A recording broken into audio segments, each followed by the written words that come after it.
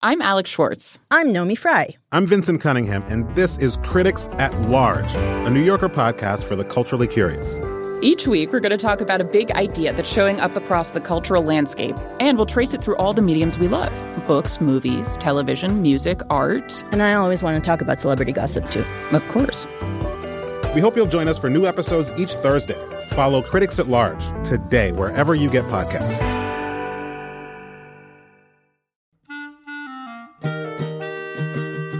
This episode of Livewire is brought to you by Progressive Insurance. Whether you love true crime or comedy, celebrity interviews or news, you can call the shots on what's in your podcast queue. And guess what? Now you can call them on your auto insurance too with the Name Your Price tool from Progressive.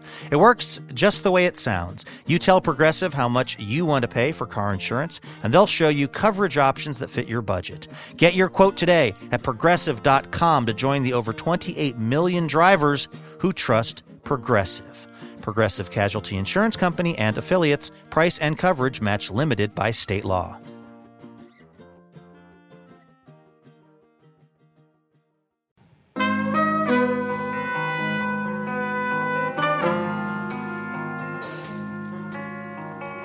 Waiting for you in the next hour, it's a writer who started his own magazine at 8 called Reader's Indigestion.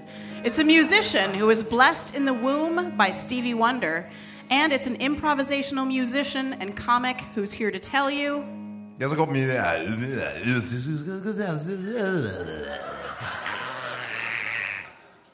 It's...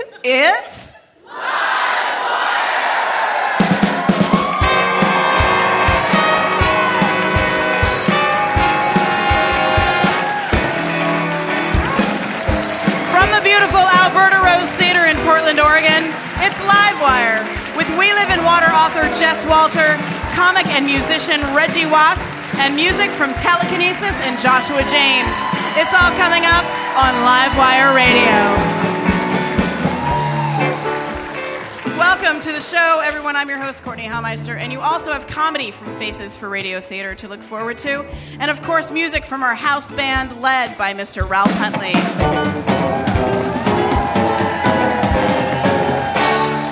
Thanks, Ralph. As I mentioned earlier, Reggie Watts is here. Reggie is super awesome. Reggie is an improvisational comic and musician who has the uncanny ability to let his mind run free and know that he will just catch up with it later. And the last time that Reggie was with us, we talked to him about his brain, or more broadly, the brains of improvisational musicians.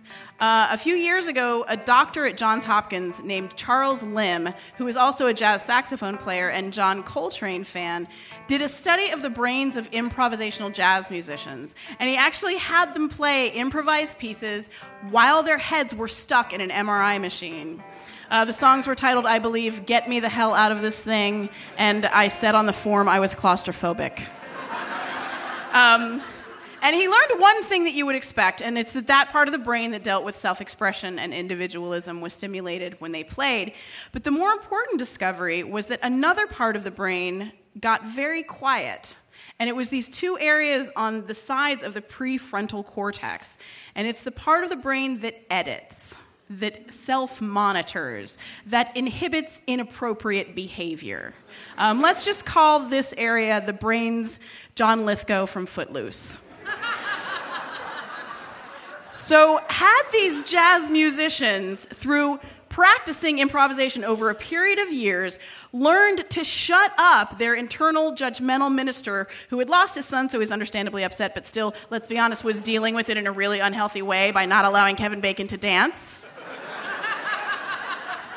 Because if so, I want to start playing jazz piano. Largely because my internal John Lithgow is a super busy guy. He wakes up really early in the morning to be the first one to tell me that I do not wake up very early in the morning. He naps whenever I eat a jar of Nutella. Where'd you go? But then he wakes up again anytime I want to dance. And we always hear that we should dance like nobody's watching, but I can't because he's watching. And if he's not going to let two-time Golden Globe winner Kevin Bacon dance, he's certainly not going to let me dance.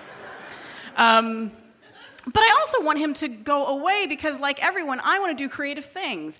And an appropriateness monitor couldn't be a more inappropriate companion when it comes to being creative. What was the last piece of art you truly loved that you would describe as appropriate? And don't say Michelangelo's David, because I don't know if you've noticed, but that guy is not wearing any pants. We had author Maria Semple on the show a few months ago, and she was a writer for Arrested Development. And I asked her what she thought the particular magic of that writer's room was. And she said that the writers would just spend most of their time in the room just hanging out and cracking wise and saying some of the meanest, darkest, and most sexually inappropriate things to try to make each other laugh. And eventually one of them would say, okay, we have to get back to work. And she'd look up, and the head writer, Mitch Hurwitz, would be at the typewriter just clicking away saying, Maria, can you repeat that last thing that you just said? So he was writing every word and just attributing it to members of the Bluth family on the show. So Hurwitz tricked them into thinking that they weren't working, so their internal editors took a coffee break. And maybe similarly, the magic of the jazz musicians is that they're playing, and not just playing music, but playing, like we did when we were 6, when our internal editors were young too, and they hadn't learned yet to tell us that the red plaid bell-bottoms didn't really go with our communion dress, or that we shouldn't do jazz hands in the cereal aisle, or fall in love almost every single day. I know it's important that we all have a part of our brain that self-monitors. I know that without them, some people would be serial killers or thieves or Kardashians. And without self-editing, there would probably be a lot more terrible work out there, but I bet a lot of it would be amazing because some of our internal monitors are really overzealous. We're taught in school how to write and to paint and sometimes even to dance. So now that we know there's a way to do it, it would be great if they also taught a new class, one called How to Tell Your Internal Appropriateness Cop, Hey, can you shut the hell up for a second? I'm making something here. I would so take that class. Thanks.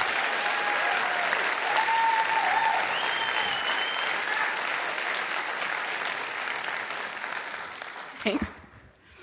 Our first guest is a Seattle-based indie rock band helmed by Michael Benjamin Lerner, whose first 2 CDs under the moniker Telekinesis were produced by Death Cab for Cutie's Chris Walla.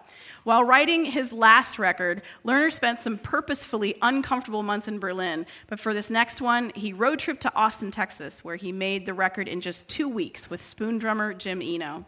The record's title, Dormarian, is the name of the street it was recorded on, a word which Lerner says has no origin, no description.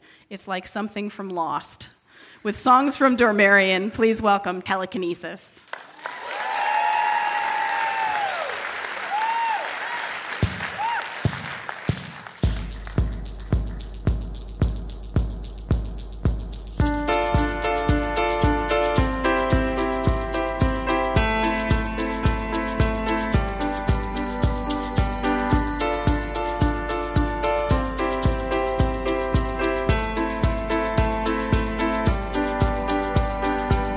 I knew from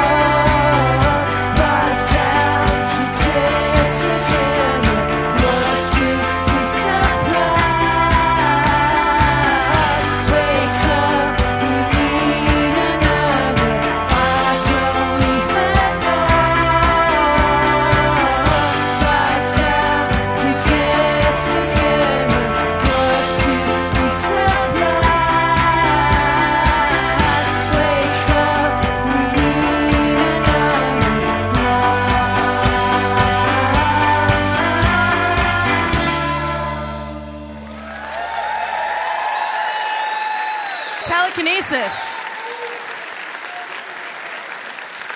That was Telekinesis. Their new record is Dormarian.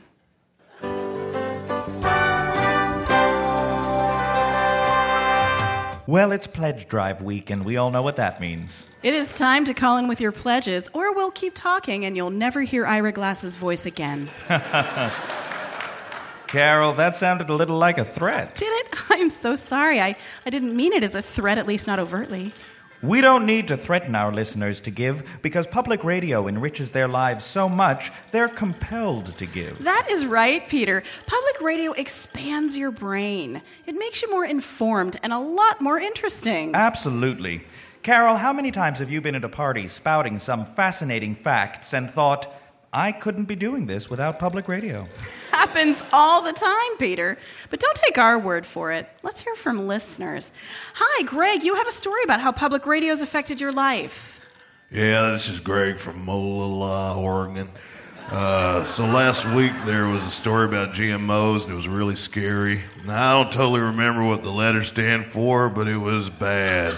And I was able to tell my friends they should give Google a try before they ate anything, because, GMOs could be lying in wait in their food, and it might be like that movie where that guy bit into that mango and blood started coming out of his eyes, and he was like, what? Where's this blood coming from? And I felt like I might have saved a couple lives that day. Okay. All right, well, Greg has part of that story right. Your fruits or vegetables might be genetically modified, but we should just be really clear that consuming them does not necessarily lead to exsanguination of any kind. So let's hear from another listener about how public radio has made her more informed. Hi, I'm Molly Cliff Hiltz, and I was at my husband's company party at TJ Finnegan's last week, and I remember that story about the hawks. Well, at least I think it was hawks. It was hawks or monkeys, and they could play instruments. Well, they could either play instruments or they lost their wings or arms, which scientists replaced with reanimated Japanese cucumbers or something. Everyone was like, wow, she obviously knew something for a minute once, like right after she heard it, which impresses people, I am not gonna lie. Wow. Molly, it sounds like you heard our story about Dr. Miguel Nicolelis at Duke University, who was able to get a rhesus monkey to accurately control a robot arm with her brain. Oh, that does sound familiar. Okay, I know we're focused on the pledge drive here, but we should also say, folks, if you need to take notes while you listen in order to retain some of this information, you should maybe do that. Absolutely. Whatever it takes, Carol. Yes. Let's hear from William Brentfield. Sounds like William wants to talk about how a canned goods story we did last week has impacted his life. I assume he's talking about how canning vegetables can lower the nutrient values. William? Yeah, hi, this is William, formerly of Pittsburgh, PA. My life has been completely changed by public radio. I was listening to this story last week about either solar power or natural gas or neurosurgery or back fat, and there was this scientist who had spent his whole life studying various types of canned goods because his dad was either a grocer or Jim Croce or a gastroenterologist. And it was something about how when legumes go bad, they will explode and rip your face off. And I told my coworkers around the old water cooler, and now we're all living on a farm in Canada away from cans.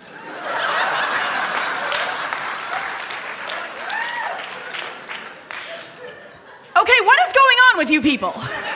Oh, is this an attention span issue? Or Well, my understanding, Carol, is that with the internet, attention spans have dropped over 35% from where they were in 2003. So that might be... Oh, we have another caller. Yes. Tell us why you're giving to public radio today. Yeah, I just heard the fact about the wingspan thing or whatever. How will this affect the ornithological community? And can I also order a pizza from you, because I don't actually remember who I'm calling? Alrighty, we're going to end the pledge drive right there. Thank you so much for your stories about how public radio has affected your lives. That was Darius Pierce, Laura Faye Smith, Trisha Ferguson, and Mr. Reggie Watts.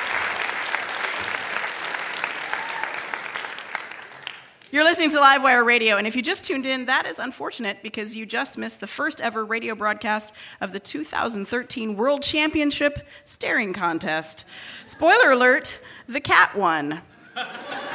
No worries, you can catch it on the podcast. There's still more to come. Stick around for author Jess Walter, improvisational comic Reggie Watts, music from Joshua James, and more from Telekinesis. We'll be right back.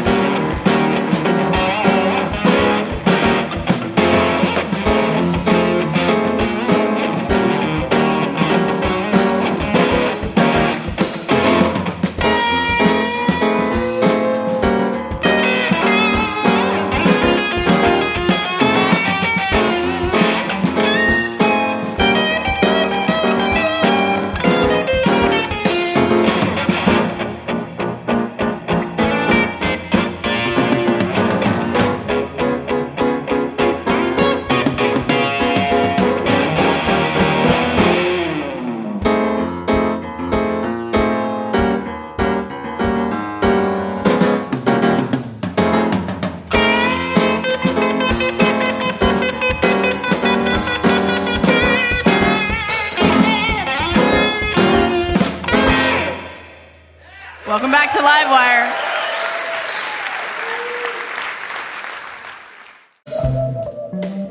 This podcast was brought to you in part by Whole Foods Markets. Back in the 19th century, when you were on an old wooden sailing ship for 9 months at a time, it made sense to put a bunch of nitrates in your dinner. But you're not on an old wooden sailing ship these days. You're in a minivan, and you need to get some corned beef for Easter, which is why all Whole Foods corned beef is free of pink salts and other nitrate-heavy preservatives. You can find more information, including information about other delicious holiday meats, at WholeFoodsMarket.com. Our next guest is a National Book Award finalist and the author of 6 novels, including The Financial Lives of Poets, which was Time Magazine's #2 novel of the year, and Beautiful Ruins, a New York Times bestseller. His work has been translated into over 20 languages and published in Best American Short Stories, McSweeney's, Harper's, Esquire, and Playboy. His latest book, a collection of short stories called We Live in Water, includes a statistical abstract for his hometown that contains the fact, on any given day in Spokane, Washington, there are more adult men per capita riding children's BMX bikes than in any other city in the world. Reading an excerpt from that book with some help from Tricia Ferguson and Darius Pierce, please welcome Jess Walter to Livewire.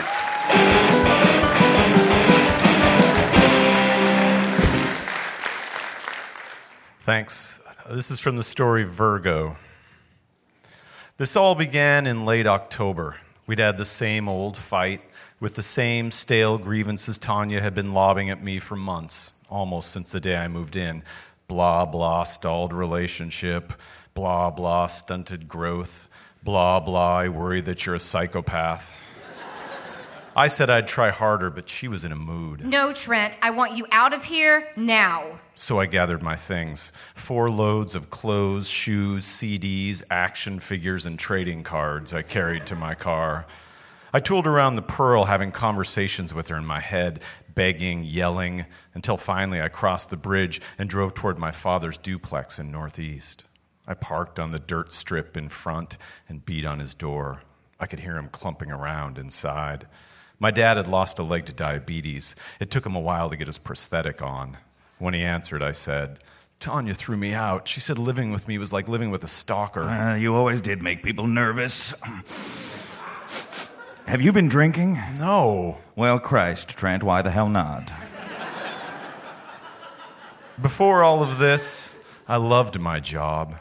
As a features copy editor for The Oregonian, I pulled stories off the wire, proofread copy, and wrote headlines for 5 pages a day. My favorite, because it was Tanya's favorite, was Inside Living.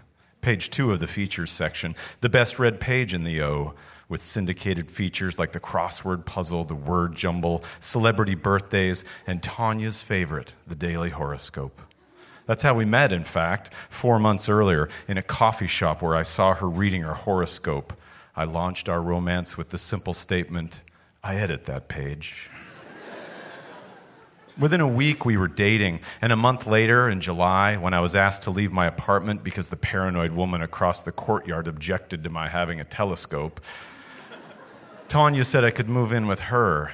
Each morning during those 3 glorious months, she'd pour herself a cup of coffee, toast a bagel, and browse the newspaper, arriving finally at Inside Living, her newspaper home. She'd make a careful fold and crease, set the page down, and only then would she speak to me. 11 down, films blank peak. Dante's? Are you sure you don't see the answers the day before? I told you no. Of course I did see the answers the day before. Hey, it's Kirk Cameron's birthday. Guess how old he is? No idea. You edited this page yesterday. That celebrity stuff comes in over the wire. I just shovel it in. You know I hate celebrities. I think you pretend not to like celebrities just to make yourself appear smarter. This was true. I do love celebrities. Hey, look.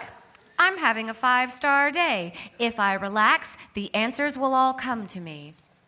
It's painful now to recall those sweet mornings, the two of us bantering over our page of the newspaper.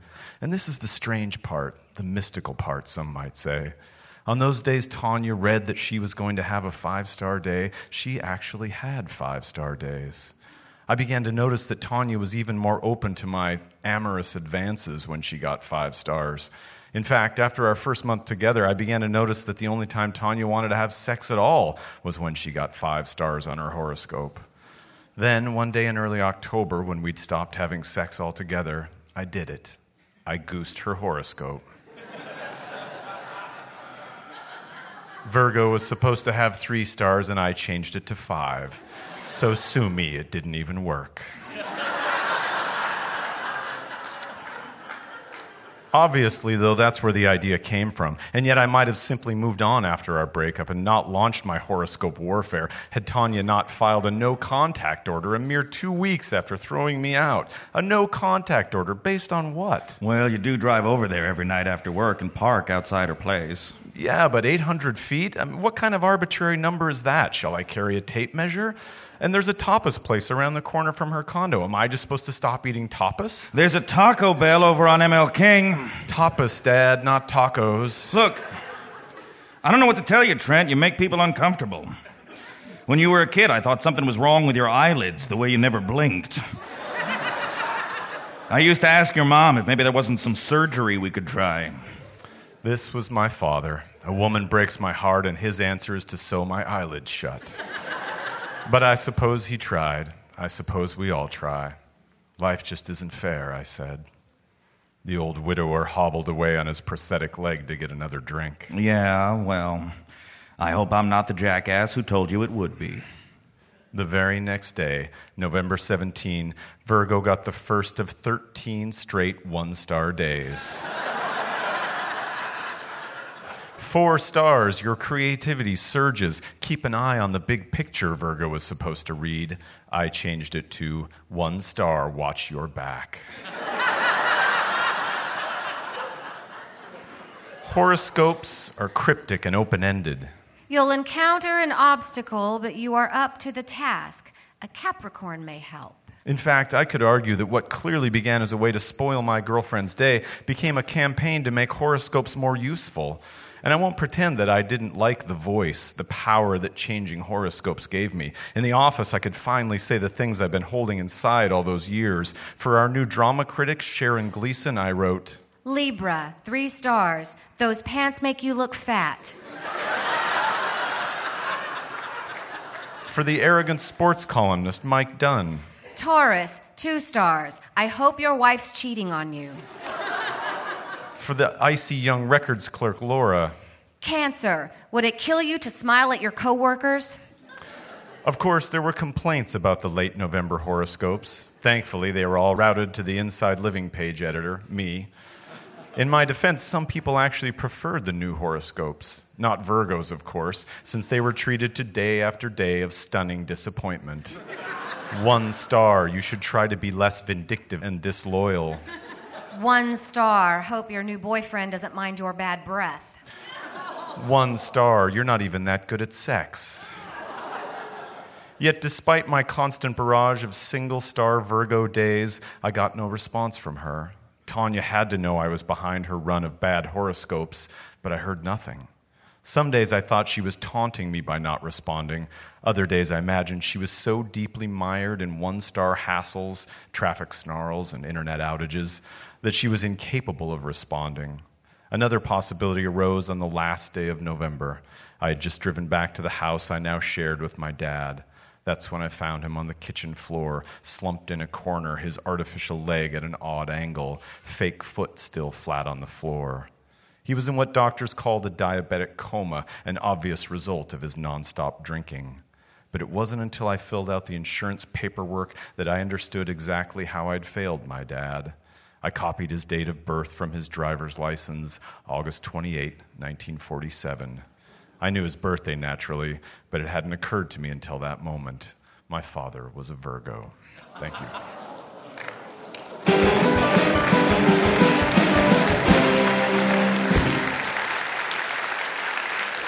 That was Jess Walter. His book of short stories is We Live in Water. And you're listening to Livewire Radio. Tonight's show is brought to you in part by Ergo Depot, which presents a brief history of the desk. In 1733, Archbishop Thomas Dror invented the drawer to mixed reviews in contemporary press. Later, in 1786, Sir Reginald Fitzdrawer Handel invented the drawer with handles, which helped. There's been very little development in the desk technology since then until now. Ergo Depot's sit-stand desks allow you to work from a sitting, standing, or intermediary position at the flick of a switch. Fitzdrawer Handel would be proud. More information can be found at ergodepot.com.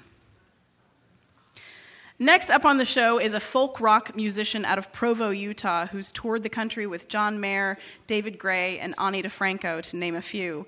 He's performed at South by Southwest, Bonnaroo, and Lollapalooza, and his cover of the Herman's Hermits song, No Milk Today, was recently featured on the season premiere of FX's Sons of Anarchy. With songs from his latest record, From the Top of Willamette Mountain, please welcome Joshua James.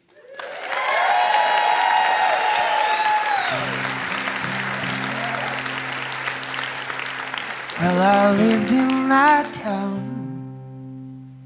until I was 17. When I moved to the mountains that rose from the sea, they taught me to pray each and every day. They said if I didn't, that the devil, he would take me.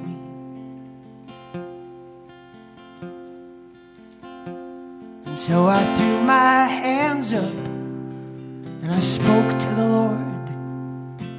I said, I'm a sinner, an apocryphal poet. It seems that God wasn't near, for no words did I hear. Could it be I was talking to no one?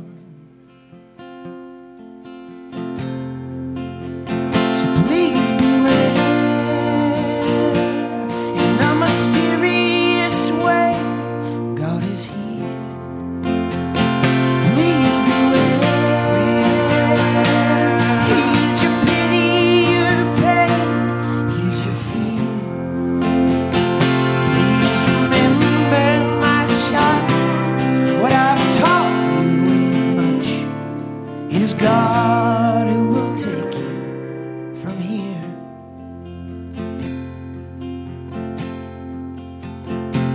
Well, I cannot deny that the Lord might exist, but he ain't quite the problem to the answers we've missed.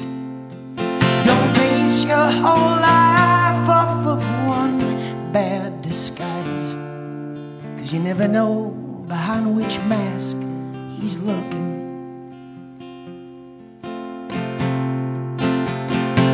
Now if there's comfort and peace in your religion that you seek, and it makes you feel whole, then it worked, don't you think? We could argue and scream and paint each other obscene, but I've recently known that it don't matter. So please beware, in a mysterious way, God is here.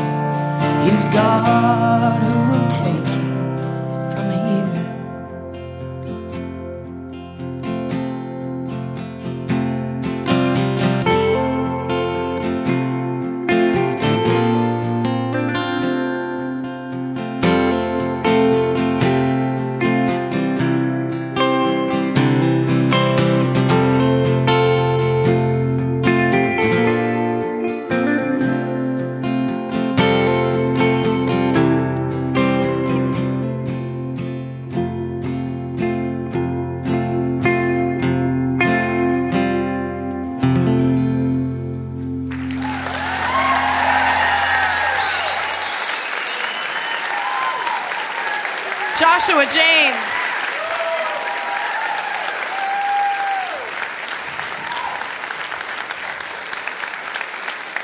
That was Joshua James. His latest record is from the top of Willamette Mountain. You're listening to Livewire Radio. Our next guest would wear many hats if they could all fit over his truly epic hair. He can be best described as a looping, beatboxing, improvisational, and musical comedian or comic musician. The point is, you never know what's going to happen when he steps on stage, but you're in good company because neither does he. Reggie's performed on Conan, Jimmy Fallon, Comedy Central, Funny or Die, and IFC's Comedy Bang Bang, as well as sold-out live shows at South by Southwest, the Montreal Comedy Festival, and Upright Citizens Brigade.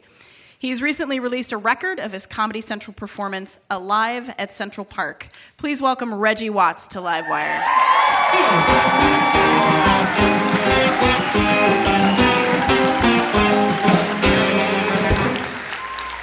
Check. Oh, hello, everyone.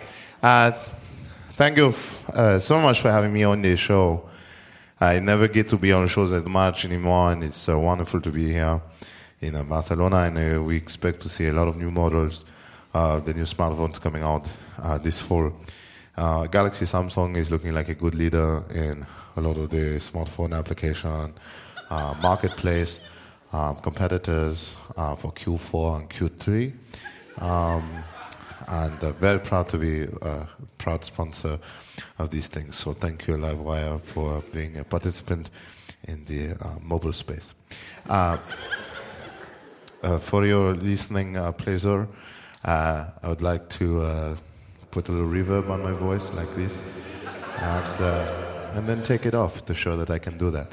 Okay, so here's the song I wrote, and this is goes out to all the live wires. No one likes a dead wire.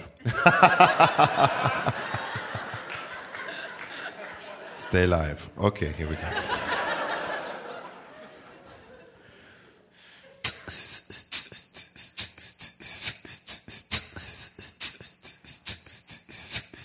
I can't stop nothing that I can't put myself in danger.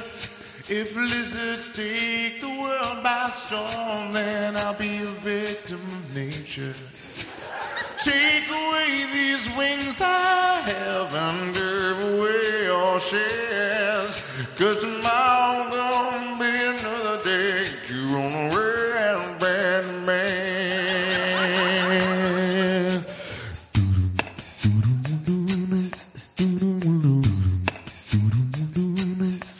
I got a headset blowed on 1 on 3s. I got a 5, 6, 7 on a Christmas tree. I got a little bit of rebel that can miss on me. I got a hurt looking film thing on my well, come on.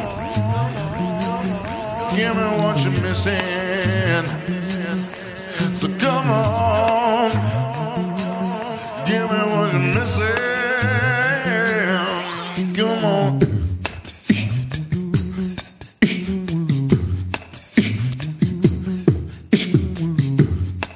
Yeah, come on. What? Yo, come on. What? Yo. Live wire, everybody going down to the live wire. Don't touch the live wire. We'll kill you, live wire. We'll kill you, don't step on this stage because it's not grounded properly. Only professionals know how to tread carefully. What? Live wire. Ouch. Oh. Death. Don't touch the live wire, don't touch the live wire. Death. Don't touch the live wire, don't touch the live wire, don't touch the live wire. Yes, I know. Yeah, there's a man alert. You see him now, man, go back. I've been born for the girl, oh, baby, alert, proud, time to walk off, I don't care, did it, my feet up, people will shine my deal, I think she's down from my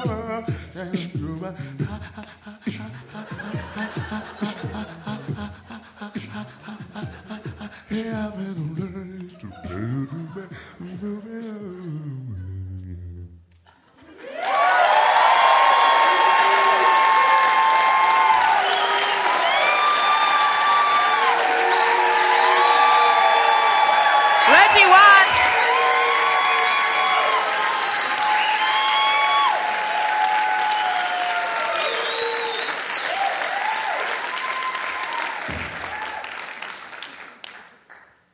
That was amazing. Thank you. You're listening to Livewire Radio. We're here with Reggie Watts. He's a comic, musician, beatboxer, looper. Anything else that you'd like to add to that list? Sounds about right. Good. Well, one of the things that I wanted to talk about, obviously you've got a musical aspect of what you do and a comic aspect of a lot of comics go on stage and they start off with their safe material so that the audience will trust them. You don't have any of that. And in fact, you don't have any material. And so It's true. How do you get the audience to trust you from the outset if they don't know who you are, if you're in a place where they don't know who you are? I don't know. It's kind of I think it has to do with the intent that you have as a performer. Like if you come on stage and your intention is to, include people in a way somehow eventually into what you're doing. I think people can feel that to a certain extent, and you just kind of have to trust that that's going to happen. Yeah. Well, and one of the things that you say is that you actually want to sort of discombobulate the audience and get them uncomfortable, which generally leads to really interesting work, but is also kind of uncomfortable for the performer, I think, usually. How do you work through that discomfort when the audience is still kind of...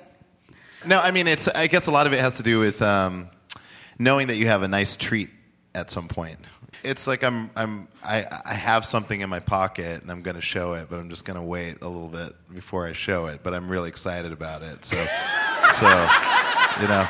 I'm pretty sure people will like it, right? Or they'll just Yeah. No. Or they won't. No, I have totally had dates like that.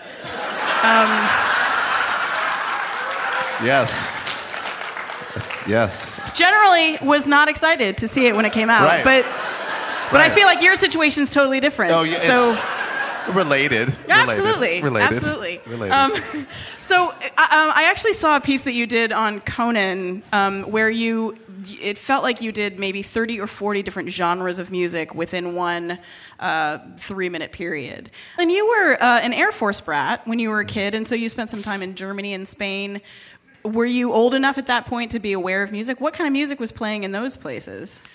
I don't remember specifically, but I know my parents listened to a lot of jazz, and my mom loved James Brown, and she also listened to French folk music, and so those types of music were Ray Charles. Those were the earliest things I remember listening to. Mm-hmm.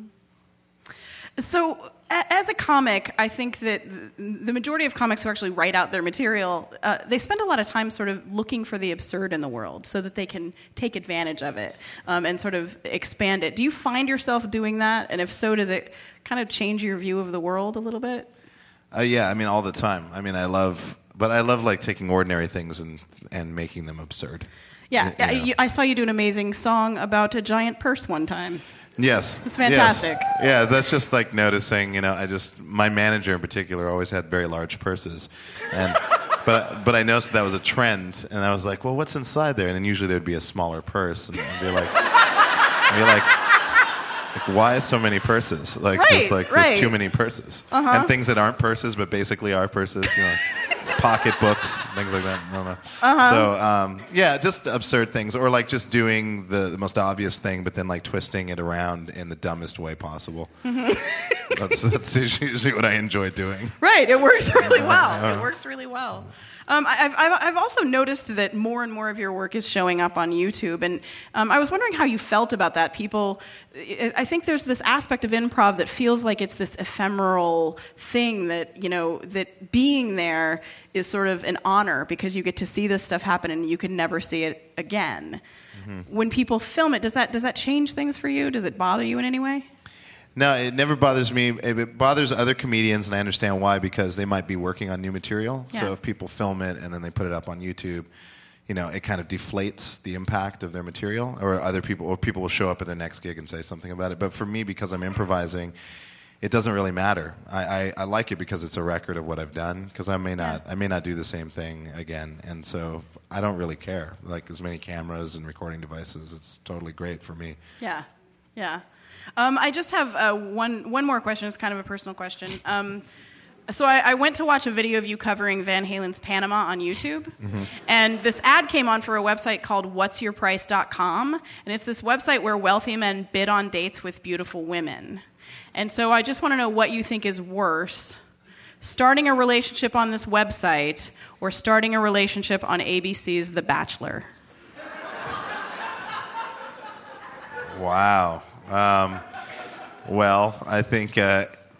God, which one's worse, did you say? Yeah, which one do you think is a worse idea? I think maybe the worst idea would be the internet thing, because at least The Bachelor, there's like a structure to it and a vetting process, and it is a show, and Right. you can be aware that it is a show, so you can kind of involve yourself in the way you want to. Mhm. The other one's a little bit more of a high risk. Prostitution situation? And prostituzione, yeah, but... but no money exchange, so it's not. I don't. No, there's I appreciate your opinion. I will use that actually later Okay, in good. my life. Good, thank you. But so before you go, Yeah. we actually have a sort of a game show that we'd like to play with you. Okay. If you're up for it. So Darius, would you like to Darius Pierce, everyone? And now it's time to play Man versus the Internet, where we pit an actual human man against the Internet. Tonight's human is Reggie Watts. And tonight's Internet is the Internet. This is how we play the game. We'll ask Reggie an arcane question in the categories of history, science, and language. And if he gives us either a correct or convincing answer to all three questions before the Internet spits one up, tell him what he'll win, Trisha. He'll win this half-eaten bag of sour cream and onion potato chips. Where's the other half of the chips? Well, why do you ask? We have host Courtney Hameister searching the Internet for answers. The first question is in the category of history. Are you ready? Yes. Good, because here it is. This is a question about the First English Civil War. What technique did Lord Fairfax and the Earl of Manchester use to defeat the Royalists in the Battle of Marton Moor on July 2nd, 1644? Terrorist forest tactics. Court, what does the Internet say? Internet's too slow. Point for Reggie.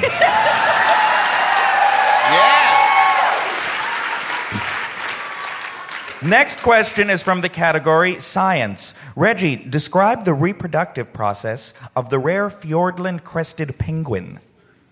They hook wings and spin in a counterclockwise rotation down a slope, and then eventually smash into each other with a 50-50 chance of success.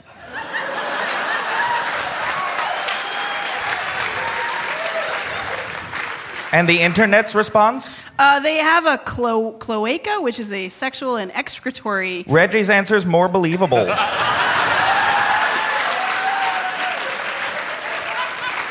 You are defeating the Internet, Reggie, and here is your final question. It comes to us from the category language. Reggie, what's the definition of anti-disestablishmentarianism?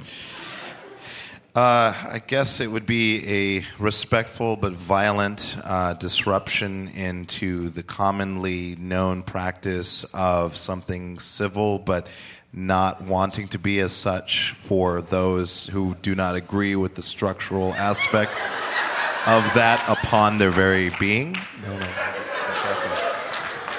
That's the wrong. Internet has conceded.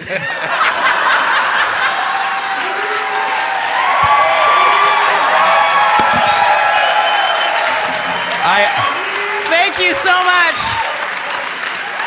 I hope you're half hungry, Reggie, because you've just won yourself a half a bag of delicious sour cream and onion potato chips because you've out-clevered the Internet.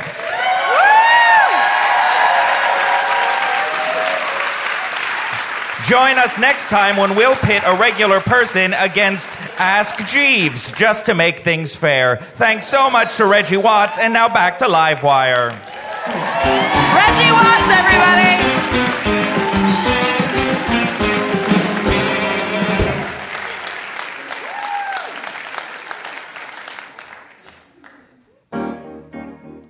All right, now it's time for some Q&A from our audience. pop culture, relationship advice, science. You have questions, we have answers that may or may not be correct. Our live audience has written their queries and sent them to the stage, and now they will be answered enthusiastically and marginally accurately by tonight's cast and guests. It's Dear Livewire. You've got questions, we've got answers. We should totally hook up, Dear Livewire. All right. Who's our first answer? Tricia Ferguson. Yes. So Jasmine writes, should I marry the rich guy? Oh, Jasmine. You marry the guy you love. Marriage is a magical thing between two people that should last forever. Shakespeare even writes, for thy sweet love remembered such wealth brings, that when I scorn to change myself, my state with kings. Shakespeare says love itself is all the wealth that you will ever need in your whole life. So marry the guy you love. And as for the rich guy, just give me his name and number and he will be okay. Tricia Ferguson. Laura Faye Smith. Well, Ben would like to know, who would win in a fight? A grizzly bear or a silverbacked gorilla? Geez, Ben, no one wins in a fight. You should be ashamed of yourself. All right, Jess Walter. Liz asks, what is a hipster? I'm from Spokane, so whatever it is, I'm guessing it's not this. That was Jess Walter, thank you. And Darius Pierce. Chris writes, I have a recipe that requires a gill of water. How much is a gill? Well, Chris, as you know, the term gill comes from 600 near the banks of the Nile before they had invented systems of measurement. So they would say a gill was what they needed, and they would measure it from the tail of a fish to the gill, because that's what they had in abundance, gills and fish. But your question is a little vague, because normally they'd say, I need a herring's gill, or I need a salmon gill, or a barracuda gill. So when you say, I have a recipe that requires a gill of water, my response is, no, you don't. Darius Pierce, great job. Thank you for your questions. Great job on the answers to our cast and guests.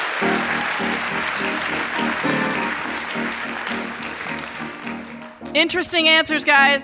Dear Livewire is brought to you by New Belgium Brewery, who present Beer School. Beer doesn't grow on trees. That's obvious. Like 3 things grow on a tree. But the stuff that you make beer out of grows in the ground. Malt, hops, yeast, and water, stuff like that. Which provides a little more context for New Belgium's New Dig IPA. Because you can get dumb old fruit in a tree, but you have to get your hands dirty to make beer. More information at newbelgium.com. We'll be right back.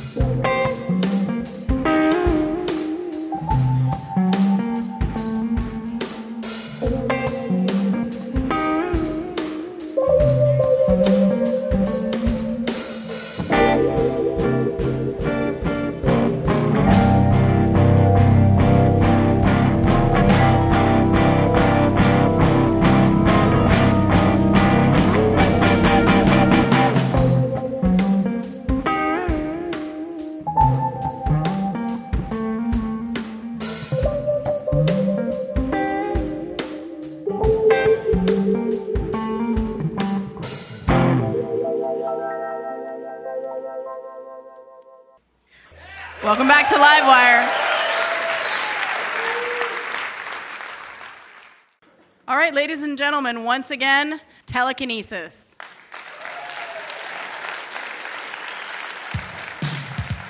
You know, it's got something to do with these spiders coming out and everything new. Cause we need some time sitting onto the blue, but you gotta be ever true. It's so damn hard to give it away when the words come quick, but there's nothing to say. In the shortwave signals on a clear interstate, well, you gotta be true. Oh, you gotta be ever true. Now you know it's touch and go. No matter what you say, is it easy to show? Now you know it's touch and go. No matter what you say, is it easy to show?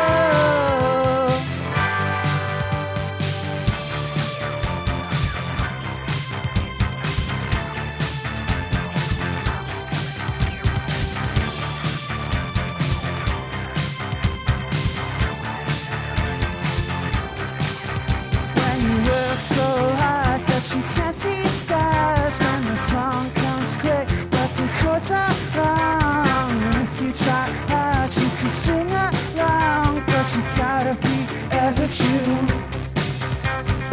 My cat move, 'cause you're in a fog, and the settlement's true, but the feeling's wrong. If it's not in your mind, but it's in your heart, well, you gotta be ever true. You gotta be ever true. Now you know it's touch and go. No matter what you say, it's easy to show. Now you know it's touch and go. No matter what you say, it's easy to show.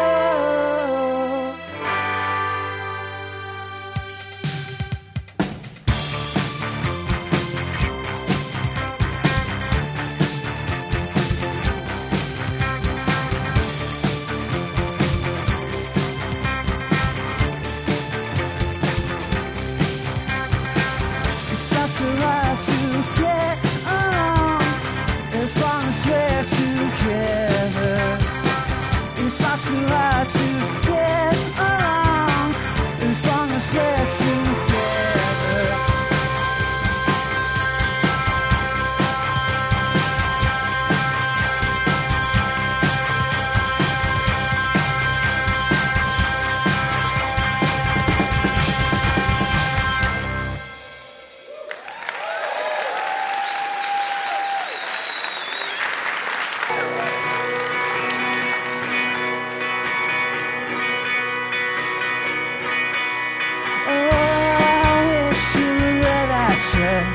Going berry picking, so don't wear your best. But I know that you're the one. We could cross the country and I'll beat up truck. Stopping every minute 'cause if you don't know, but I don't care. 'Cause we're in love. Let's get away in the night. I know you count on me, but you lean on me anytime.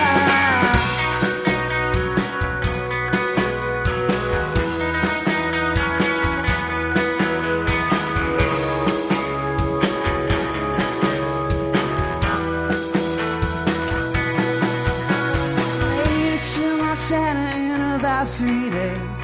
Looking for a homestead in the prairie sways, and we'll build there. We'll make it right. Rounding up the cattle and the bells of fade. Days are so much slower, that's the time that plays. And stay there. Loving and loving and loving and loving. Let's get away in the night. Let's get away in the night. Let's get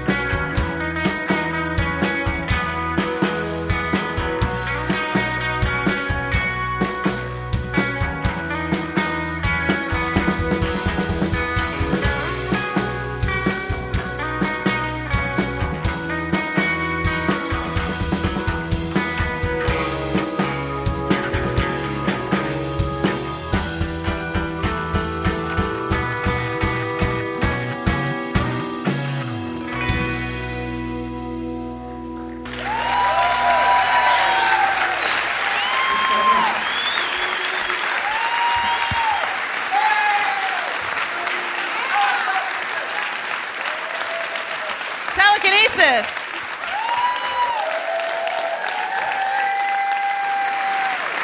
That is our show for tonight. Thank you so much for listening.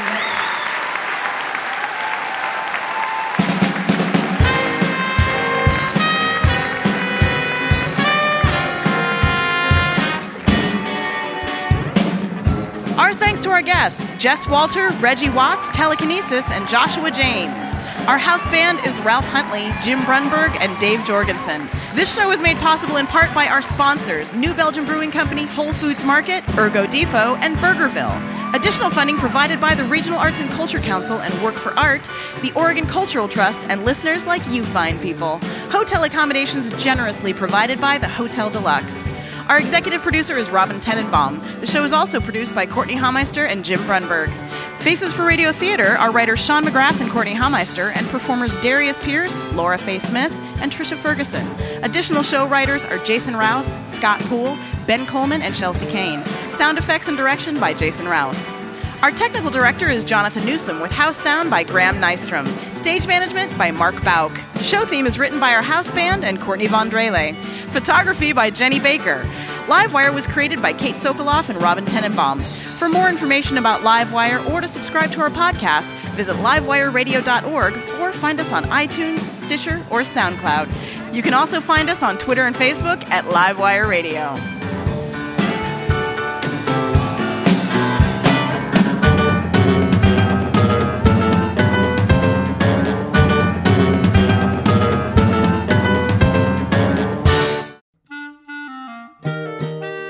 Wouldn't it be amazing to have a piping hot episode of Livewire delivered right to your heart and ears each week? Well, guess what? That can happen when you subscribe to the Livewire podcast feed, and you'll get the joy of surprising conversation every week. So go ahead and do it. It's super easy. You click on the button at the top of your podcast app, and bam, you are Livewire subscribed. And if you're still, feeling the love, if you're enjoying the show, hey, maybe you could hook us up and leave us a quick review. That'll help more people find out about Livewire. And thank you.